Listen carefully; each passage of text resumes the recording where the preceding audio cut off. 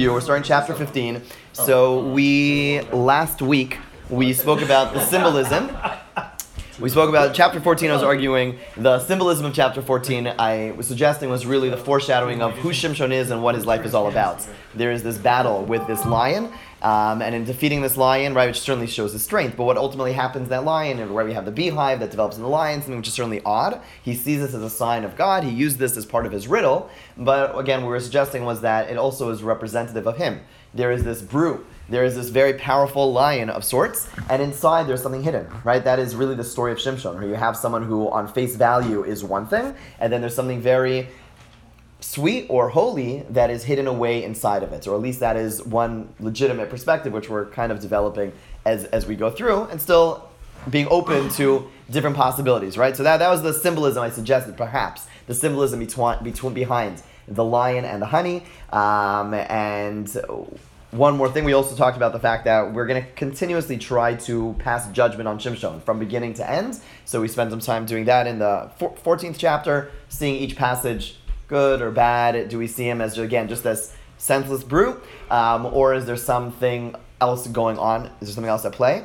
And we'll continue to try to make that analysis in the 15th chapter. So just to review the storyline itself, if you recall, in the 14th chapter, he marries a Pelishti woman.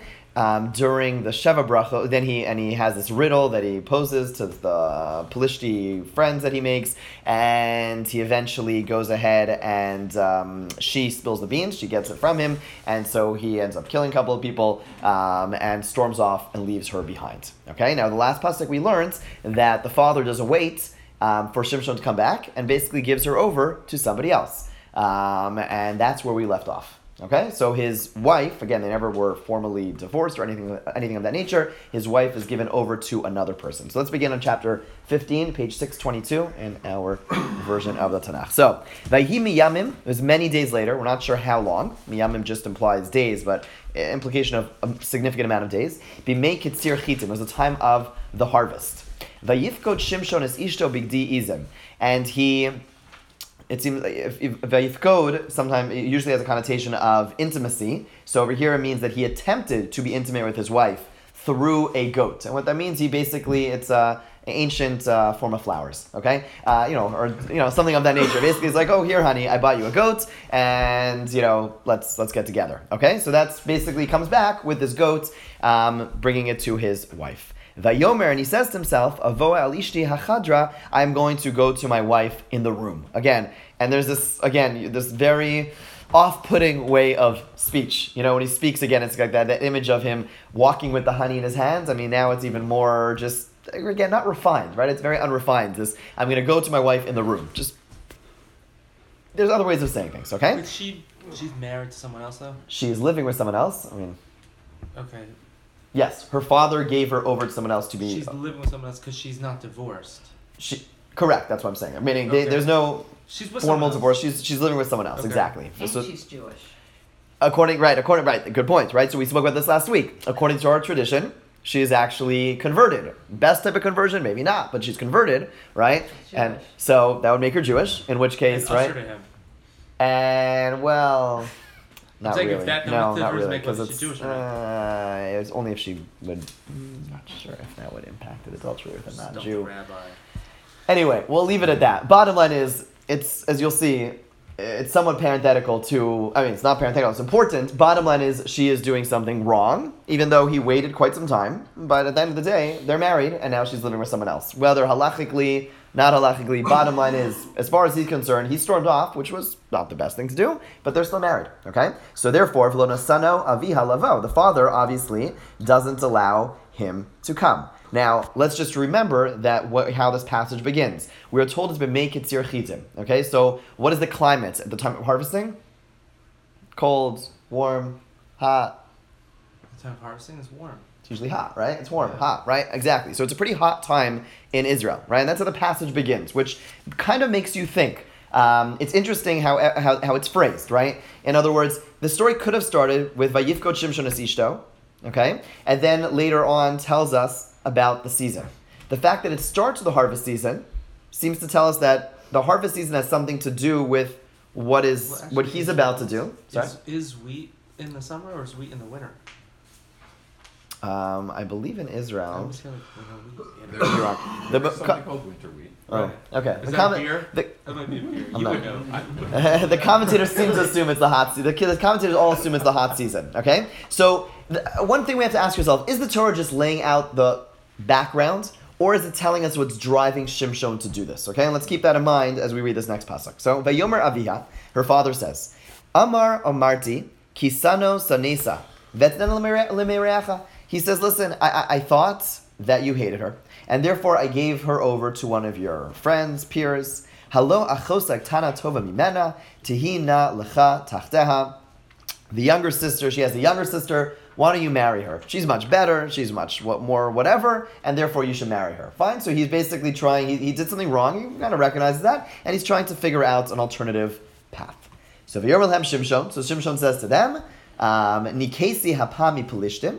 He says, "This time I'm going to be clean from the pelishtim, meaning I'm not guilty for what I'm about to do. Ki osa ani imam ra. I'm going to do something bad, but I'm going to be innocent in doing so because the pelishtim did something to me." This is Meaning, father-in-law, not the whole nation. good question. I mean, right? This ultimately. Lehem.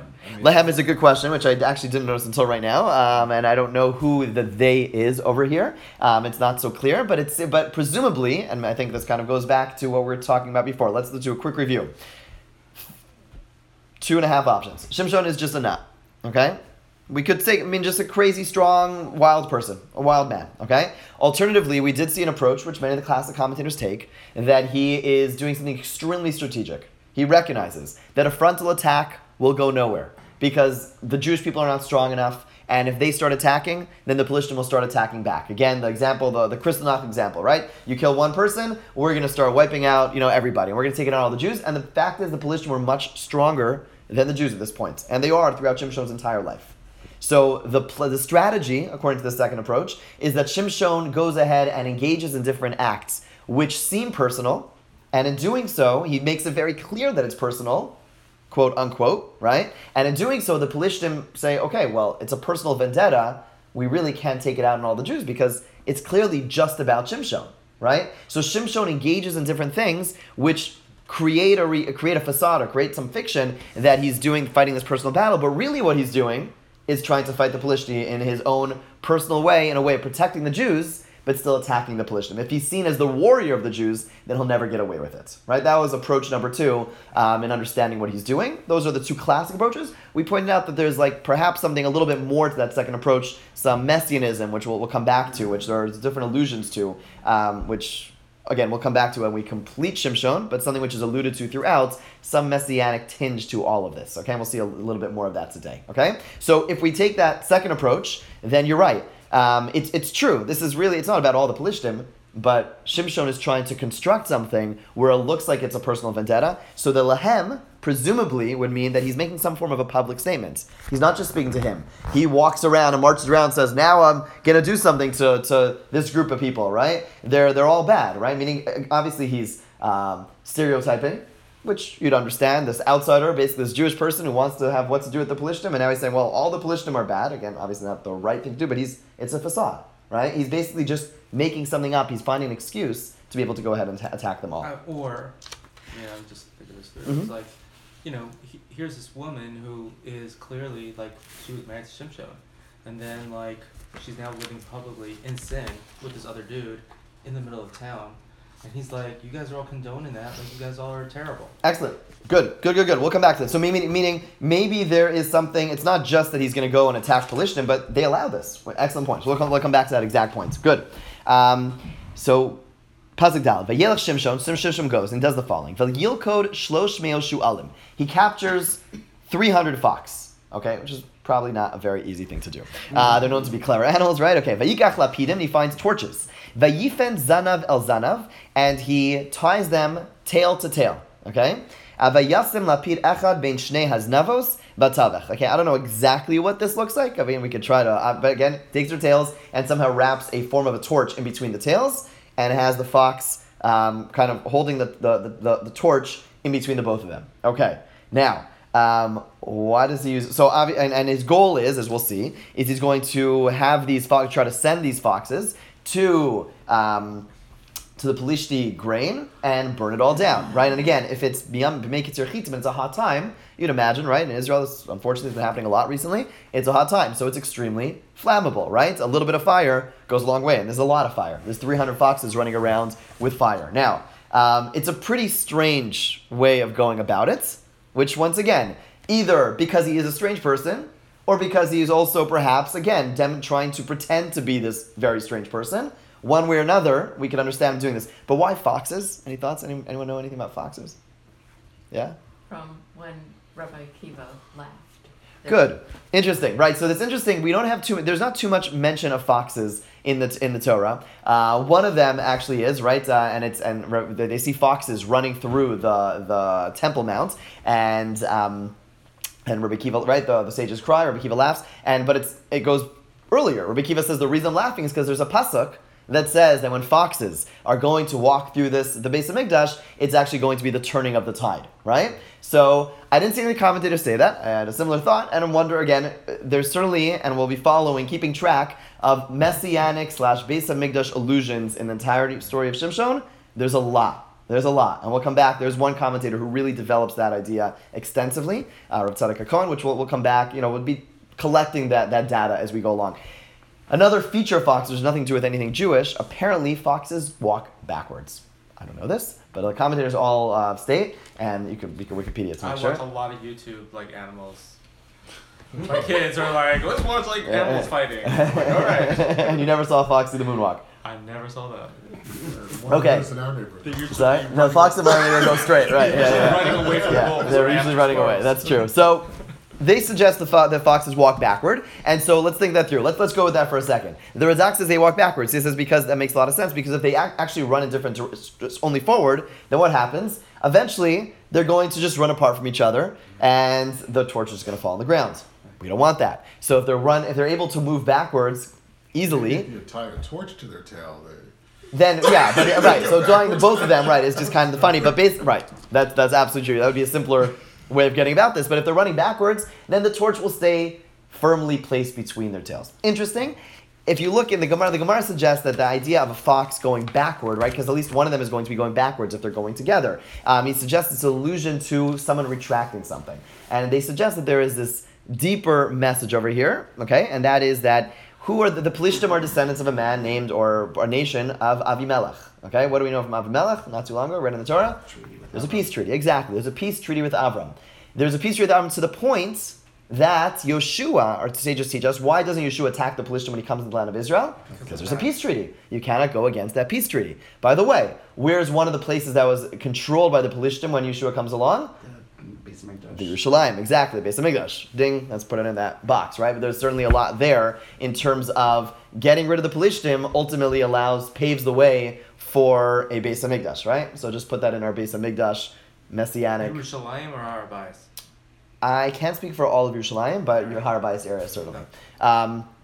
So they suggest that the idea is that it really is that Shimshon was trying to represent this notion that it's Avimelech kind of retracted his covenant, his promise, and therefore that's giving permission for Shimshon to do so. Okay, that's what they suggest is the deeper meaning of the fox. Let's go a little further. Vayaver eish b'lapidim, vayishlach bekamos b'plishtim, vayaver migadesh vad kama vad kerem zayis. Okay, so the fire burns on the torches, and it goes against the grain, and it goes from the different elements of the grain, the shock to the standing grain, until the vineyards. Basically, everything is burnt down. And you have to also keep in mind this was a little reckless, to say the least, not just because of the fire, but they're foxes, right? Now, how's he going to, is he a fox whisperer? How's he directing them to go in the right direction, right? Pelishtim live here, let's assume, by the southern border. Okay, they're very powerful. But they're also Jews who probably have some farms, right? Meaning, it's a wild move. And again, it's not troubling. Either he's truly wild, or he's trying to act wild, but it's a very, it's an beyond extreme move on so many levels and doesn't seem so thought out. And again, maybe that's his intention, to make it seem haphazard and just insane, right? That could be. But we have to appreciate that it really does come across that way. This seems like a very senseless, just not thought out type of approach. It's one of the things in the Torah where I think is one of the most far-fetched things out there, yet also completely possible. It's not that hard to explain it away. I mean, explain Chris Yamsuf, or you're like, oh, like, I know we went through it and all that, but like, this is something you're like, it's not, Right, it's not miraculous. supernatural, Right, I'm not suggesting supernatural. I'm just saying if you're watching, if you're a Pelishtim and you're looking at this, like trying to understand this guy Shimshon, like what was he thinking? The guy caught 300 foxes and he completely like tied their tails together and he sent them into their fields and directed. Like he's sending a message. That's for sure. But I'm just pointing out it's on so many levels. It's a wild message. It just Crazy. correct, and which could be his, Superman glass, like Clark Kent glasses. He's trying to act as crazy as possible. That could be what is going on over here. Kal-El. Or he's crazy. Or he's crazy, right? One of those two options, right? We have to keep on coming back to those two. Exactly. Okay, V'yomer Plishtim mi'asazos. The Plishtim say, who did this? V'yomer Shimshon Chasan Hatimni. Shimshon, the son-in-law of the man from Timni. Ki lakach es ishto v'yitna l'mireo. Because the man went, the father-in-law went and took his wife and gave it to his friend, right? So it was this guy's fault. V'yalu Plishtim. V'yisrifo osa v'esavia be'esh. So the Plishtim go and they burn her and her father in fire. What are they doing? Simple explanation. They're trying to calm Shimshon down. And they're demonstrating that we're taking care of this. We're doing what we're supposed to do, right? Why did they leave out the guy? I mean, the friend. Oh, the friend. It's an interesting question. Yeah, I'd throw him in the fire too. Just kidding. Yeah, it's a good question. I'm not sure. Okay. But very clearly, what do we see? Shimshon was successful. Again, well, if he's just wild, whatever. But if he's actually doing this as planned and trying to make it seem personal, well, now they're following suit, demonstrating, oh, it's a personal thing. Let's try to calm this crazy man down, and we're going to go ahead and kill the family. So Shimshon, the trick is still working. Okay? But Shimshon pulls a Shimshon. He says, Im tasun kazos, kim kamti vachem va'achar echdal. He says, if you do like this, and we have to see what like this is, I'm going to avenge against you, and after that I'll stop. So what does this mean, if you do like this? So Rashi suggests, if I do like this means, to allow a married woman to marry someone else. Okay? He says, since you're doing this, you allow married women, like you were saying before, you allowed married women to marry someone else in your society. How could that be? I have to go and punish you for it. Okay, that's how Rashi understands it. What's a little troubling about that isn't that the purpose of the last punishment, right? So the Malbim takes it a step. The Malbim understands it a little rather differently. The Malbim says like this. The Malbim says, what are you guys doing? If you really cared about it, then you would have done it a whole long time ago. The fact that you're doing it now means that you're just killing people for essentially no reason. Because if you really felt, meaning he's taking Rashi a step further, if you really felt like it was wrong for this adultery or whatever you want to call it take place, then you should have acted on it a while ago. Now you're going to go in and kill them?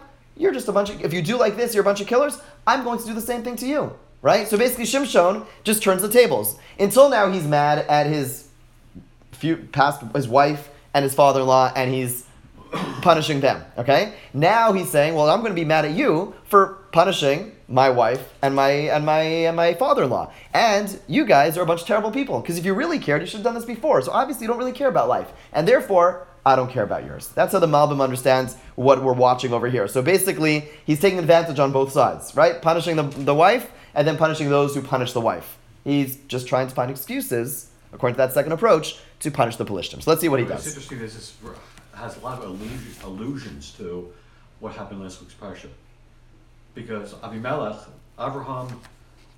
takes Sarah, Right. takes his wife. Mm-hmm. Interesting. Okay, and there's this whole, Avimelech says, well, and then Avimelech says, why'd you do that? Why? And well, I see that there's no Yiras Elokim here. That this is like a lawless society. Lost cause, right, so right, it right. fits in a little bit to what you were saying here. Like Shimshon's kind of saying here, this is a immoral society. You did this, but you're a lawless people. A little bit of a interesting, right? It's basically demonstrating like there are no rules over here, and which is very much and the same thing about the wife being taken. Right. Interesting. Very interesting. Cool. Okay. Very good. Okay. Let's see what he does. Vayachosam shok al yarech maka gedola. He basically kills them like thought. It's an expression of them essentially just falling over themselves. Okay, they're basically just completely falling over themselves. Vayered vayeshiv v'seif sela etam. So he goes and he kills a good number of them. We don't know how many. And then he moves away seemingly from the family home, and he settles in a place called Sela Eitam, essentially like a cave or a cleft in a cave called Sela Eitam, the rock of Eitam. He goes into hiding. Why? Because his family is now in danger. If he goes back home after doing all this, it's going to be a problem. So he goes away. He's afraid the police are going to harm him, harm his family. He hides and he stays on his own. Okay, we'll see. He clearly can take care of himself. Why isn't he back there protecting him? So the commentator suggests that what he's doing over here is he can care for himself, but he cannot care for those who are going to be associated with him. So, meaning his family, he therefore moves away from everyone, and therefore it's only him taking care of himself. They would be terrified. Like, who would go after his family? Like, oh yeah. Well, we'll see in a second. They're going to go. They're about to go over him. They're about to go. So they are going to go after him. So he wants to protect. Again, taking that second approach, he's trying to protect. He's playing this unbelievable game, trying to protect as many people as possible.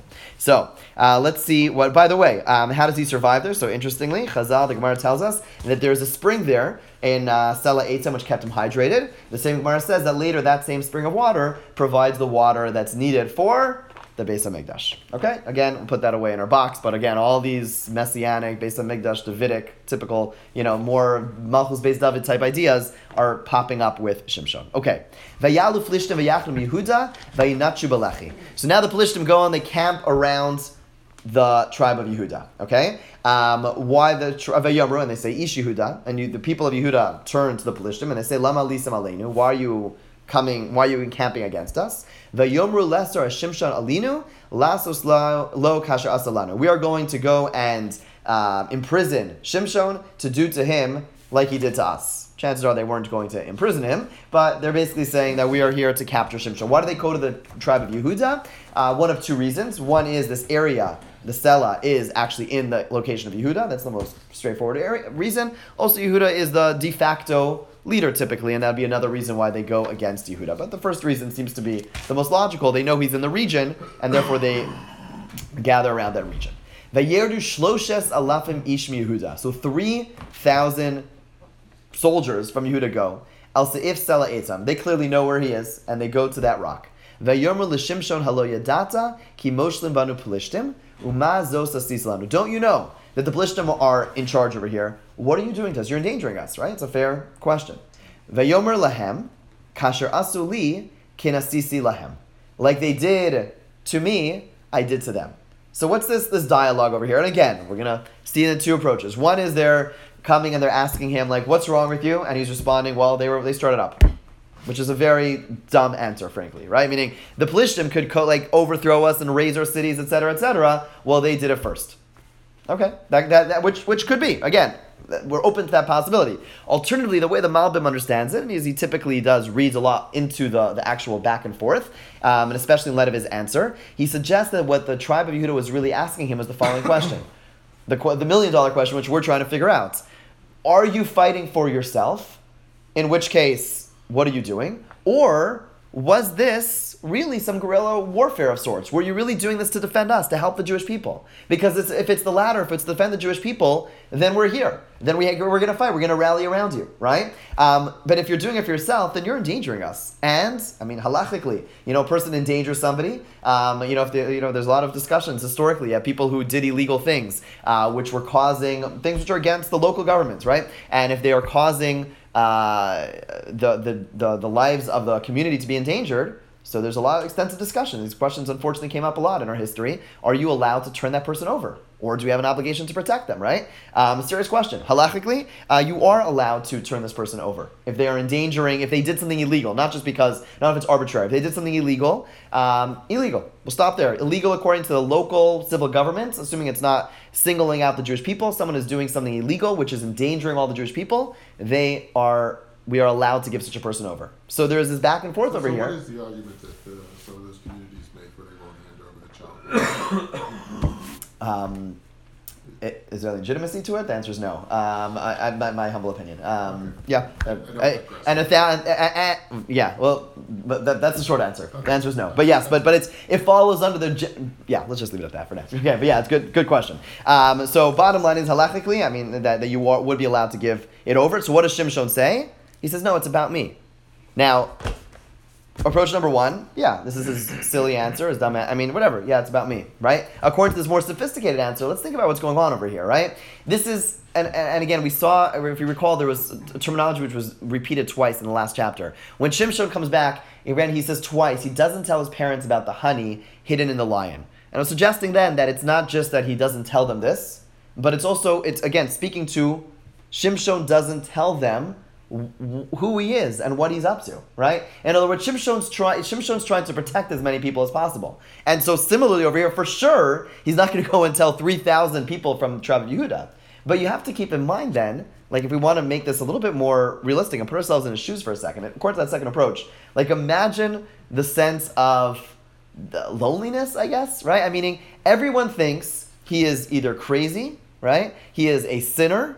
He is, right? All these terrible things, and nobody around him appreciates what he's doing. I mean, you talk about strength. It's not just the external strength, but there's this incredible internal strength as well to be able to keep that to himself. Maybe.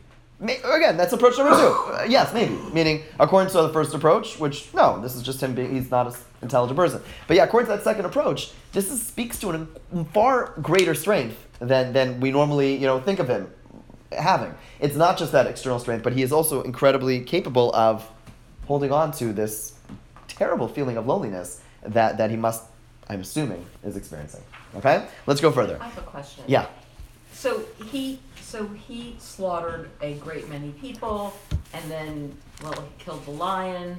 So those tales have not traveled. So the tribe of Yehuda, these 3,000 people, they don't know who they're talking to? Oh, they certainly do. 3,000 people? They're not sending 3,000 people to get me from anywhere. Meaning, they very much understand who they're talking to. Exactly. But what they don't know is why, right? That's what they're trying to figure out. What they're trying to figure out is, what's your agenda? Is this to save us? In which case, we're going to back off over here. Maybe we'll help you, but we're certainly not going to turn you over. But if it's about you, then you're getting us all in trouble over here. I mean, they certainly know about him, but until now they've been able to look the other way. It hasn't impacted them one way or another, whether it was done for. And this miraculous strength doesn't in speak that regard. to Sorry. that God is with him. How do you explain that? I mean, right. Well, let's keep in mind, until this point, there's almost like a development of miracles, right? The lion, nobody knows about. So let's move that out of the way. The next. What do you mean nobody knows? Well, the lion was something only he knew about, that he killed the lion by hand. He didn't tell anybody. No one knows about that. Then Next miracle, he kills 30 people. Okay. It's pretty good. Right? The next, the foxes, there's no miracles there. And then the next one, we know he kills many people. We don't know how many. Right. Certainly a lot. I mean, but it's also, I mean, Okay. it's significant. It's significant. But again, it's significant. And even if there is something special, I don't know, is that enough of a reason if someone starts pulling off some... I think they're right. You're right. I think it's interesting, and you're making an interesting point in the sense that I think, many people would say, well, clearly there's something miraculous here. They're also doing what's right and saying that might not be enough to necessarily tell me if you're a good person or not. That might change. We might see a change in their attitude soon, and maybe it's because of just the volume of what happens. But it seems like even with them seeing something, either they don't think it's superhuman, or they do, and they're saying, well, that's not necessarily enough to tell me that you're therefore a special person.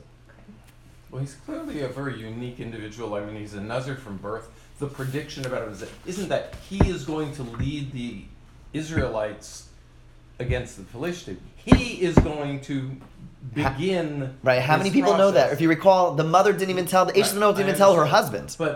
But she must have told Shimshon. She probably told Shimshon. That's what we assume. He has a sense of destiny, and we spoke about, I think it was last week, that, that Rav Tzadok suggests that he looks into the psukim that speak about Shevet Dan and being that snake. Again, the snake is doing it by biting the heel, doing it through the back door. So he must know it. But imagine he gets this message from his mother. His father doesn't even know, and he was told from a young age, don't tell this to your father, right? So... But in a sense, it's don't tell this to anybody. Correct. You're a man alone from the get-go. Exactly. That also has a messianic aspect to it. If you think of the Mashiach being someone, I guess contrary to popular belief, that Mashiach was famous. I think the Mashiach is more like the Mashiach is among the beggars of Jerusalem. Okay. It's almost like a Lamed Vavnik. No one. It's this person who is the least likely person is going to be the Mashiach kind of thing. Okay. Right. Excellent. And we certainly have, again, and even within Malchus Beis David, Mashiach, all the messianic pieces fall into place from a very funny place. Exactly. Whether it's Lot and his daughters, whether it's Yehuda and Tamar, whether it's David and Bathsheba, whether it's Rus and... Even David himself, that when the Navi comes and Yishai says, well, here are my son. No, it's that right. son. It's the unexpected place. unlikely It's the unexpected place, right. So that is consistent. Excellent. Okay, good. Okay. Vayomer los, they say to him, Lastarcha Yaranu, we came to, that being the case, we came to imprison you, to tie you up. Lisitcha biad Pelishtim, to give you over to the Pelishtim. And let's read this next line. This is, I think, significant as we try to judge Shimshon. V'yirmalem Shimshon says, Hishavu li, make an oath to me, pentifkun bi atem.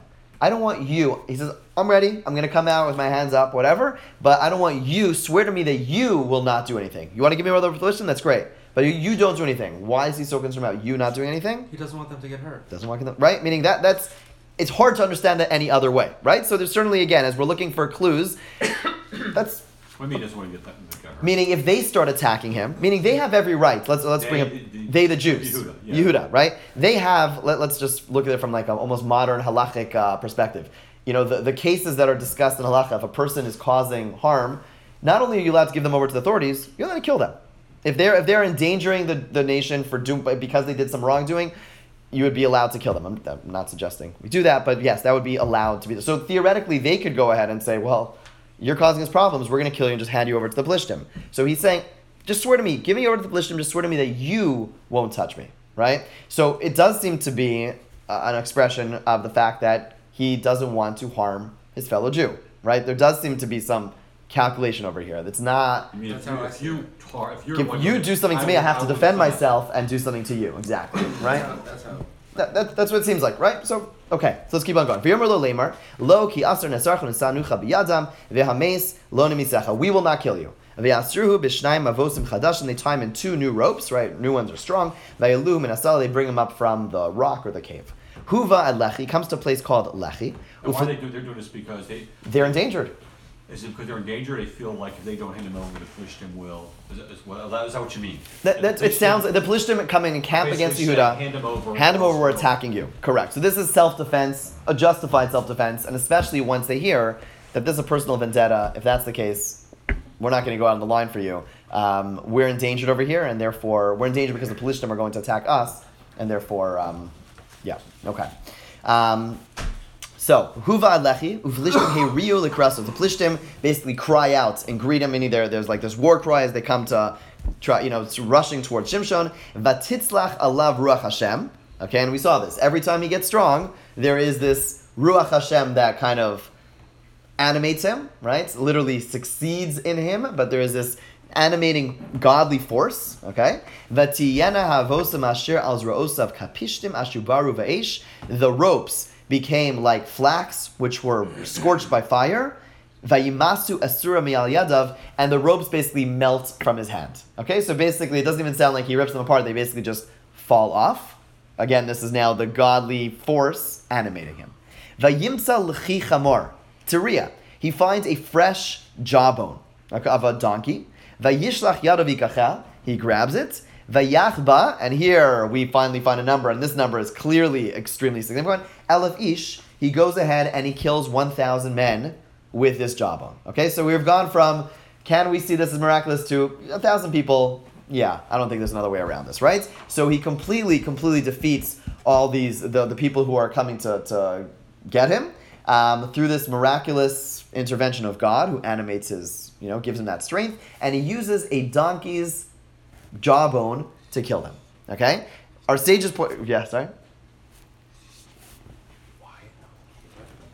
What's this all about? Good. Great question. Like, there's randomly like a donkey, like jawbone sitting around. They teach the NRA, like, intro class. Like, what's the best weapon? The one that's, like, right there. Okay. So, that's all he had.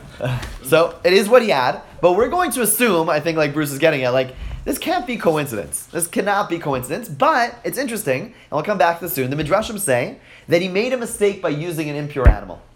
In other words, he should not have used it. He should not have used it. The best weapon in this case, actually, he should have used his hands. He should have held back and just defeated them with his hands, and that's it. So we have to come back to that. Like, at the end of the day, that's all he has with him. Why not use an impure animal? But what is the symbolism of use? Like, why are they harping on the fact that it's an impure animal? Let's think about what we know about donkeys. Let's just keep that in the back of our mind. And and let's come back to that medrash soon. Let's get through the rest of the story. Vayomer Shimshon. Now Shimshon says or sings, Bilchi hachamor chamor chamorosayim. Right. This is a poem. Right? With the jawbone of the donkey, I have piled piles. The word chamor means donkeys, donkey, but also chamorim also means piles. So with the jawbone, right? So it's just a play on words. Bilachia chamor, he cased the elefish. With the jawbone of the donkey, I killed 1,000 men. Vayhi chalos l'daber. As soon as he stops speaking, vayashlech halachim miyado, he throws it from his hand. Vayikra l'makamahu ramas lech, and he calls the place the elevated place of lech. He gives it a new name.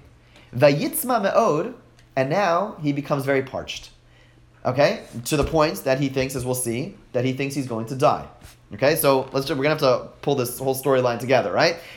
So let's just get through reading it. Vayikra Hashem vayomar, he calls out to God and says, Ata nasata v'yad avtecha esachua hagdola zos. You, God, clearly gave me this great salvation. Va'ata amus b'tzama, and now I'm going to die in thirst. V'nafalti b'yad ha'relim, and I'm going to fall into the hands of those who are uncircumcised. Okay. Okay. Let's just analyze this tefillah for 1 second. What is his argument to God? Why should you save me? What is he saying? It will look bad. It will look bad to the. It'll look bad if you're kind of like letting the person who just defeated the Pelishtim die. It looks like Hashem, can't handle. Sounds like you're saying. Who does that sound like? Good, excellent. It sounds like the Excellent, Moshe. Right? This is basically This is Moshe's legal argument. There's precedent for this argument. Moshe turns to God at the Egel and says, "God, you just did these great miracles. Now you're going to kill them. What are they going to say?" Right? So basically, it's very much, which is good precedent, right? He's copying Moshe over here. It's not about him. It's not about his own person. It's not talking about what about me. Even though again he says I'm going to fall over to the Relim, but it's in the context of the fact that God, you gave me this great miracle. It's going to undermine the great miracle you just performed. At this point, it is a great miracle, right? Without a doubt, there is divine intervention at this point. There's no longer any question about that, which there may have been before, right? And so he's saying you're going to undermine the great miracle that you performed. Lama Yemer Mitzrayim, et cetera, et cetera. Why the Pelishtim over here are going to think that that you are incapable or just lose out in the Kiddush Hashem, in the good that came out of this miracle. Okay? Now, let's ask a more basic question. Why does he get thirsty? I mean, he could be thirsty, I get it. But normally Was it thirsty for water or like to drink like some booze? Because he just won a great battle. Well, let's keep on reading. Again, he's a Nazir, so he's never had anything to drink. Vodka, does that count? Good question. If he'd have to abstain from that. It seems like he would be more stringent than a typical Nazir would be. Stay away from any alcoholic beverage. But let's see what he drinks, and let's just keep on reading. There's one, according to this Das Sofrim, they say that I think it's some medrash that he was being punished. Mm-hmm. That because he did this, maybe that he was being bragging about his success. Excellent. Maybe that goes back to the little song he sang. Beautiful, right? So in that song, excellent, right? So again, we're going to, I think, typically we assume... Casey, didn't say to God. Exactly. There's no credit given to God, right? Excellent, right? So our typical understanding of any biblical narrative is that if there's someone suffering, the assumption that we normally have is that there is a direct reason. Typically, things in the Torah, we don't assume they just happened, right? In our own lives, we could debate, we could discuss that. But if it's going to happen to a biblical character, we're going to assume that there's something that precipitated that caused that thing. And so over here, if he's thirsty, what did he find? What did we read right before that? He's singing this war song, right? And the war song is not, Hashem Yimloch L'Olam Va'ed Azir Shem Moshe. It's about him. This is what I did, and there's no mention of God. Right? So what is he? Okay, so let's good, excellent. Let's come back to that in a moment. But let's see what happens. So V'yivka Elokim es hamachtesha shebalechi. God breaks open like the socket that's in the jawbone. Vayetzu menu mayim vayesht, and water pours forth. Okay, so where's the water come from? This is getting more the rock of Moshe, sort of, right? But also from that jawbone they just used to kill the Pelishtim. Water is now coming out. It's a message from Hashem. Okay. Clearly a message from Hashem. I mean, it doesn't get more miraculous than this on many levels, right? Vatashav rucha vayechi. his spirit is revived. Okay, gives a new name for it. Okay, so let's try to just pull some of this together. Maybe pulling upon some of the midrashim, trying to get a better understanding of this. And I am going to assume, and we'll see why even more so with that second approach, that Shimshon is not that brute, foolish person, but there is something a little bit deeper going on over here. And we pointed out before, there's clearly some symbolism with the donkeys. Okay, let's address that. Also the midrashim, which say that there's two possible sins over here. One, he's using an impure animal. B, he's taking personal credit. And I would suggest that perhaps the two actually have what to do with one another. Okay, let's try to understand this like this. What's Shimshon's philosophy? Ultimately, Shimshon's philosophy is what? I mean, there's two levels to Shimshon's philosophy. One is on the strategic level. I'm going to trick the Pelishtim, okay? If you want to get a little more, and therefore how am I going to do that? I'm going to infiltrate the Pelishti side. I'm going to intermarry. I'm going to pretend I'm not really part of the Jewish people, and in that process, I'm going to attack the Pelishtim, okay? On a deeper level, what's he doing? He's essentially lowering himself. He's being mitame himself, we'll call it, for the sake of ultimately saving the Jewish people, right? So he's engaging in impure, inappropriate acts for the sake of saving the Jewish people, right? Which, okay, that's what he's doing. I marry a Pelishti. I'm going to do things which are illegal. The Torah does not allow these things, and in doing so, I'm going to ultimately elevate the Jewish people as well. Now, the Midrash, again, what do we know about donkeys, aside from the Messianic donkey? We'll hold that on the side. But donkeys are always depicted as the most, the term, the Kabbalists use the term, the Maharal used the term, there's two extremes. One is called tsura, which means form, and one is called chomer, which means material. Okay? The most material of things, most physical of things, is always the donkey, right? When our sages want to say that Yishmael is distinct in a very negative way from the Jewish people, Am hadome lechamor. We says, like, stay here with the donkey, meaning the nation which is like a donkey. The donkey implies the most physical, the least spiritual, right? It represents, Rav Yossi in the Gemara says that some of the sages say we don't want to be around during Mashiach. Rav Yossi says, I want to be around Mashiach, and I don't care if I even sit in the dung of a donkey. He's saying, like, even if it's going to be the most physical, right? The donkey is always depicted as the most physical, least spiritual. It's on the opposite extreme of spirituality. So, thinking about that, what's Shimshon doing over here? Again, if we're going to see some symbolism over here, there is an impure donkey, right? The donkey, which is impurity, which he is utilizing in his battle, which is what he's constantly doing. Whether it's marrying a Pelishti, right? The symbolism of that is essentially engaging with the chomriot, essentially engaging with the physical, the material, to elevate, to do God's bidding, to bring about spirituality. And there is some room for that, right? Meaning, ultimately, we are monotheists. Ultimately, we believe that all of good and all of evil, all of purity and all of impurity, ultimately come from one source. But it's a very messianic reality, right? When you start to blur those lines, right, it's very challenging. We believe that in the future, there will be this, we'll be able to see beyond the distinction between good and evil. Those distinctions will kind of, the wall between those two things will fall away. Right? But in this world, it's very hard to distinguish between those two. I'll just give you a historic example of someone who was a messianic figure-ish, who blurred those lines. Who is that? Shabtai Tzvi. What is Shabtai Tzvi's biggest argument? I'm Mashiach, and therefore, matir asurim, right? He goes ahead and he makes a blessing. I'm going to eat forbidden fats, Baruch atah Hashem Elokeinu melech haolam, who permits that's forbidden, because in the Messianic era, it's meaningless. All of that was forbidden is going to be permitted, because we're going to see God, the one God, who is both good and is the source of evil as well. And all those divisions are just due to our limitations. Shimshon is touching upon that on some level, right? I'm engaging in the impure for the sake of pure. And again, there is some room for that. But if he goes ahead and allows a sense of, let me say this a little differently. The only way to engage in that reality is, I guess, what some more modern people would call, what we call ein od milvado. Essentially saying, there is no physical world. I'm able to transcend all of that. I only see the spiritual, right? If I'm able to see beyond this world, then yes, it's true. At the tippy top, there's no difference between good and evil. There's no difference between pure and impure. But the second I see a physical world, I see myself, and I don't just see God, then all of that falls apart. Right? So Shimshon, on the one hand, used the impure animal. In and of itself, that there's validity to that. Because, and again, especially if he is somewhat of a messianic figure, I'm sorry we're getting a little more Kabbalistic than we normally do, but the second he brings himself into the mix, I killed the Pelishtim, all of that comes crumbling down. And therefore using the impurity is completely unallowed. If he is truly able to if he's able to transcend all desire, which some of the more mystically inclined commentators suggest he really was able to do. If he's really able to go into the depths of impurity and not be impacted by it whatsoever because he lives on that really high level, cool. But the second he betrays that by being personal, by allowing his ego to play a role, then he is unworthy of that, and it's a problem. And therefore, ultimately, those midrashim are complementing each other, and therefore God punishes him, right? Now, what ends up happening?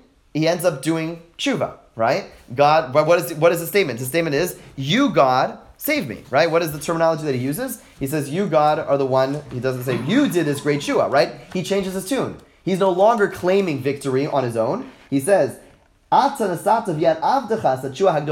you, God, did all of this, etc., etc., right? So it's absolute tshuva. He's able to change what he did wrong. And what do we know about tshuva? That the bad is able to transform to good. So the source of the sin is actually going to be the source of his salvation, right? That's why that thing which is impure now becomes the source of his ultimate saving. He's not really like giving thanks to God. He's like hedging his bets, because he's worried that something bad's about to happen to him, and he's like, oh, you're gonna take me out to the desert to die, like that kind of thing. Okay, so we could be skeptical of how sincere he is, right? It's they're when a person's begging for their life, you have to wonder. But clearly, God reciprocated, which seems like it was legit. So that interpretation would allow you to rethink Pasuk Tezayin, his what he said, that little tone. It's not just the fact he doesn't mention God, but it's almost like he is celebrating this material. Okay, I wasn't saying it that way, but I hear what you're saying. In other words, it's not just meaning. I'm not saying it's good or bad, but it kind of fits in very well with what you're saying. Because he's saying specifically through the chamor, meaning specifically through the chamor. Right. Echoes what you're. Right. I mean, he's deliberately he's celebrating the fact that we're able to use the impure to bring about the miraculous. Interesting. I hear what you're saying. Okay. We're going to stop here because we're going to read the next pasuk, which is a pasuk which needs a lot of explaining to me. Vayishvo, that's the end of the story, right? Some great miracle happens. And now, again, here's this ambiguous figure. 2 minutes ago, Yehuda was about to give him over to be killed by the Pelishtim. Vayishvot es Yisrael b'mei Pelishtim esrim shana. And he becomes the leader of the free world. He becomes the leader of the Jewish people, right? Not just a leader. I just want to focus. The term is not a light term. And a term shofet is a very lofty term. Okay? There's this incredible 360. Now, again, maybe to your point before, this last battle was clearly miraculous, right? And if anyone's watching from a distance, okay, there's clearly a lot there. So maybe that just turned the tide. But we also have to ask ourselves, if it really did fine, now they see him for who he really is. Who's in charge? Nobody. Are the Pelishtim in charge, or the Jews? The Pelishtim are the more dominant force. We don't have a...